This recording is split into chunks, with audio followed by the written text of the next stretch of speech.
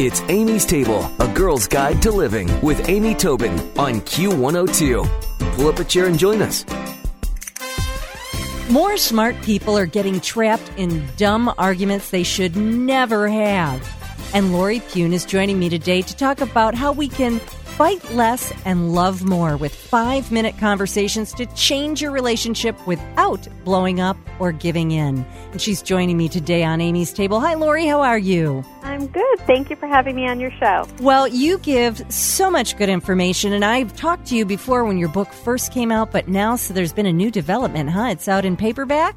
That's right. Fight Less, Love More is new in paperback. It's on sale now, and in fact, if you purchase the book and email me your receipt for the paperback through fightlesslovemore.com, we are giving away a free bonus toolkit, which is an online motivational video of me you can watch with your significant other, learn together about the 3 truths of the modern marriage, and also the ultimate action guide you can do with your spouse. So those are free bonuses if you're interested.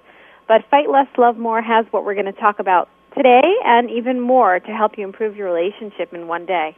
Well, you know, I think it's so interesting how you even got involved in the whole relationship field. And it's your law degree. Were you a divorce lawyer? Well, I actually did divorce mediation. Okay. So I attempted a more peaceful route in the world of divorce. I did do traditional litigation after I graduated from Harvard Law School.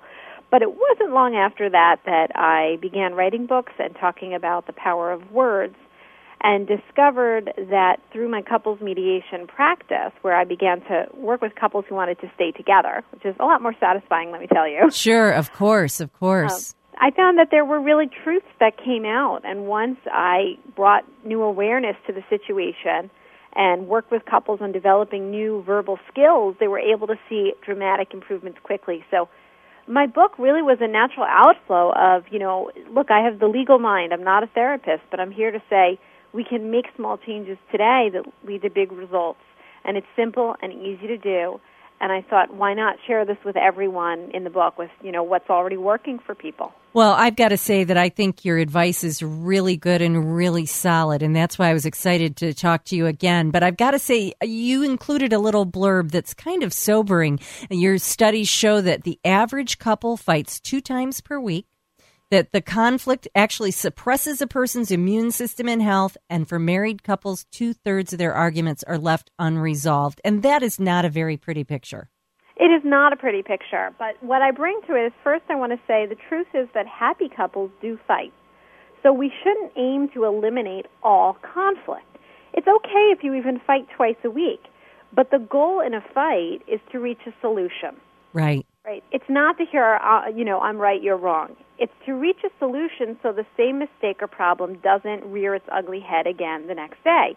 And that's why when couples are, sucked into that kitchen sink argument and those bad fights where you finish and you don't even know what happened in the fight, yes, you're going to have the same argument in the next week. So I try to teach very practical relationship skills because I like to see it this way, Amy. Everyone has a fight routine.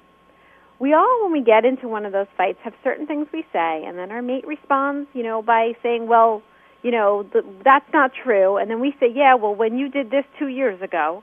And they say, well, when you did that 4 years ago. And then someone slams the door, and then someone leaves the room, and then someone chases him. I mean, this is particular. And then somehow you resolve it by somebody just says enough already. Exactly. You give up more than resolve. You give up, and you don't resolve. And that's a fight routine. And even the best of us, we start off in love. We start off feeling empowered and happy, and we're perfect. And guess what? People are different. We have different preferences and ideas. And with men and women today, many of us are working full-time.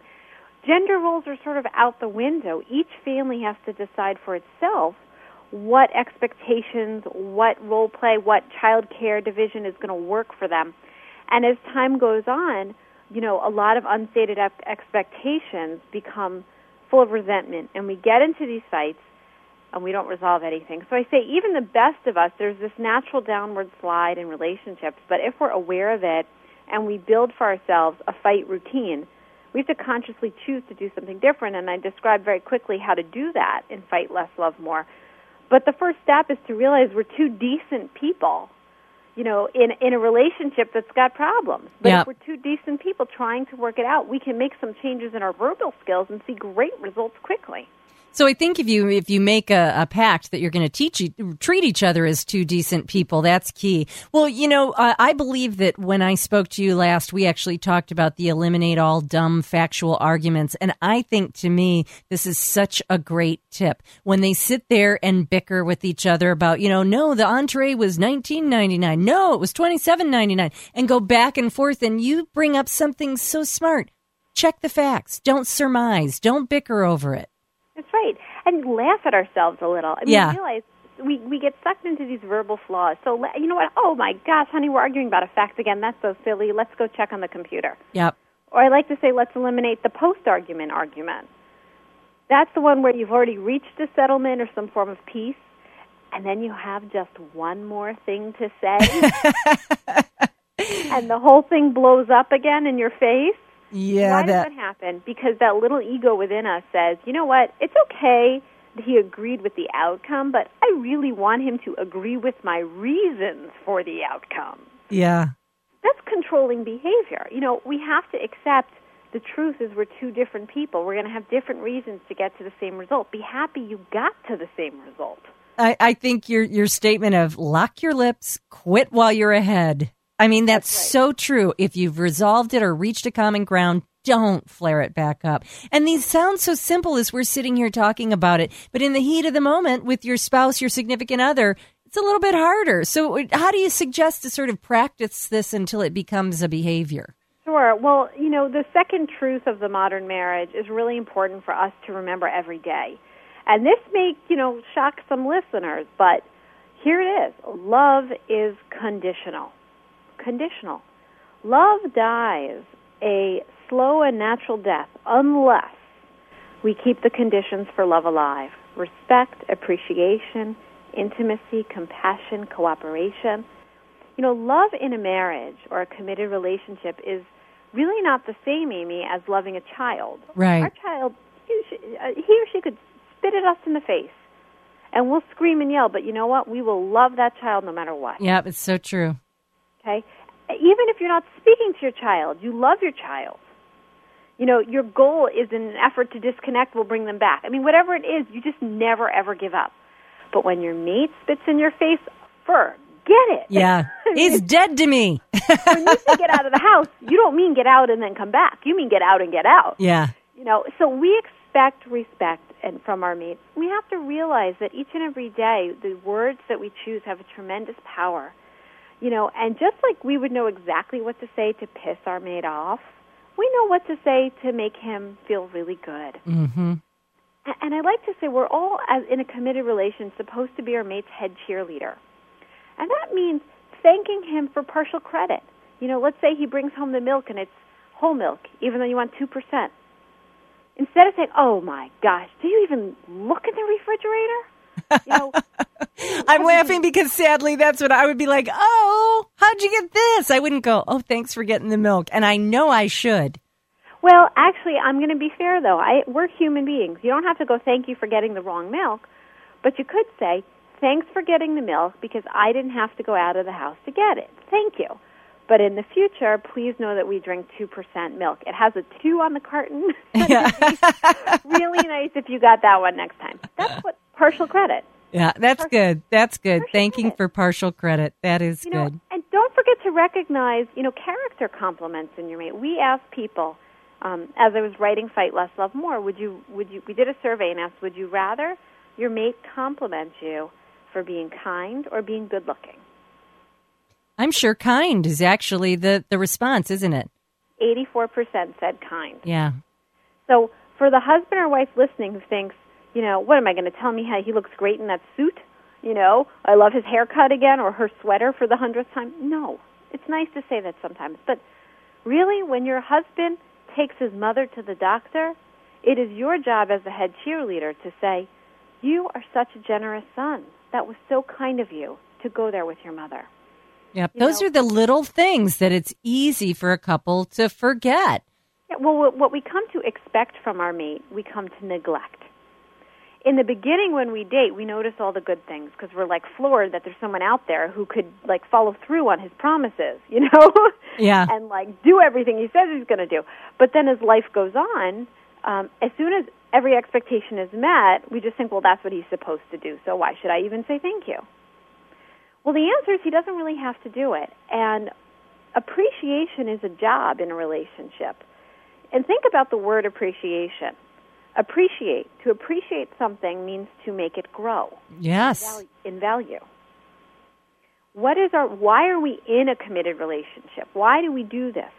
Because we feel valuable in it. We feel that we're contributing and we're getting and we're enhancing and we're living life more fully.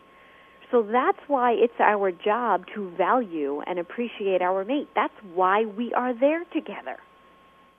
You know, it's all good. It's a good little reminder for couples, even if they're not fighting. A good little reminder to rework the brain a little. Exactly. And re-up the reasons that you got in there in the first place, you know. Well, I want to make sure we get to your last 2 points before we're out of time. And I know that the engage, don't enrage is worth talking about for sure. Tell us a little bit about that. Well, that's right. That's when your mate has an opinion and you totally don't agree with it. Now, nowadays, it could be something political. It could also be, you know, anything else that, you know, has to do with work or health or family or children. You have to realize in certain situations, if you're not trying to reach a joint decision, you know, if a decision doesn't need to be made and you're just talking about opinions, you're not going to change your mate's mind. So when you have a conversation about something you disagree upon, realize my goal is to understand. It is not to change my mate's mind. And if you feel your mate is pushing at you to change your mind, just look at him and say, you know what, we really disagree about this, and I'm happy to talk about it and listen to your perspective, but let's not try to change each other's mind, because that's just going to result in a bad fight. Yep. You know, lay it on the table. And that's one of those controlling behaviors, you know, that you mentioned earlier. Everybody's allowed to have their own opinion. You should be able to have that conversation. Well, let's just say they've pushed you too far on that. I think it's important to talk about pitch a perfect apology, as you say. That's right. The perfect apology. Step 1, make a mountain out of a molehill. And that means, say, I made a big mistake. I never should have done that. Instead of you're overreacting. You know, you're so sensitive. I didn't really mean it. Now realize, again, that comes back to the core truth, which is that two people have different perspectives. So don't argue about whether the mistake was big or small. Right. Just say it's big. And the second part is use the because clause. I'm sorry because I disrespected your time when I forgot about our plans and came late. Because I betrayed you when I told my friend about the argument we had the night before. Now, maybe you didn't mean it, but that is what happened. Your mate felt betrayed. And remember those core conditions you need for love to survive? Well, when those lines get crossed, they diminish your love. But when you apologize and recognize it, you actually enhance your love because you're showing such deep compassion. And so step 3 in the perfect apology is you offer a plan of prevention so you won't make the same mistake again. And that's also step 3 in a good fight, which I write about in Fight Less, Love More. You know, a good fight, a good apology is future-focused. We can't change the past. But we can say, look, I betrayed you.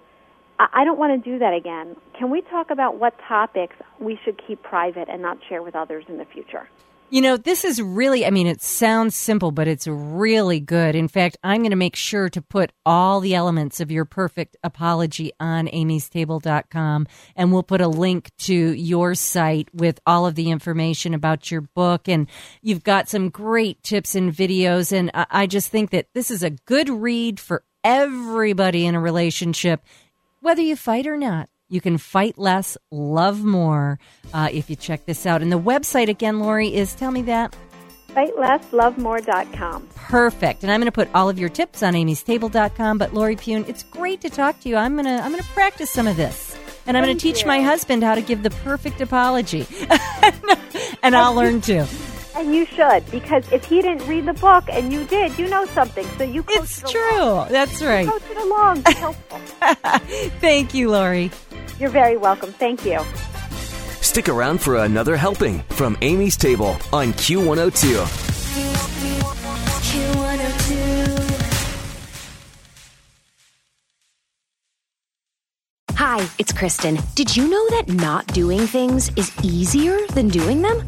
There's a lot of things to do, especially this time of year. But when you don't do things, there's more time to do things. Does that make sense? What I mean is when you use Shipt to get everything from gifts to groceries delivered same day, you have more time for the things you want to do. To not do things so that you can do other things, visit shipt.com/holiday. That's SHIPT.com/holiday.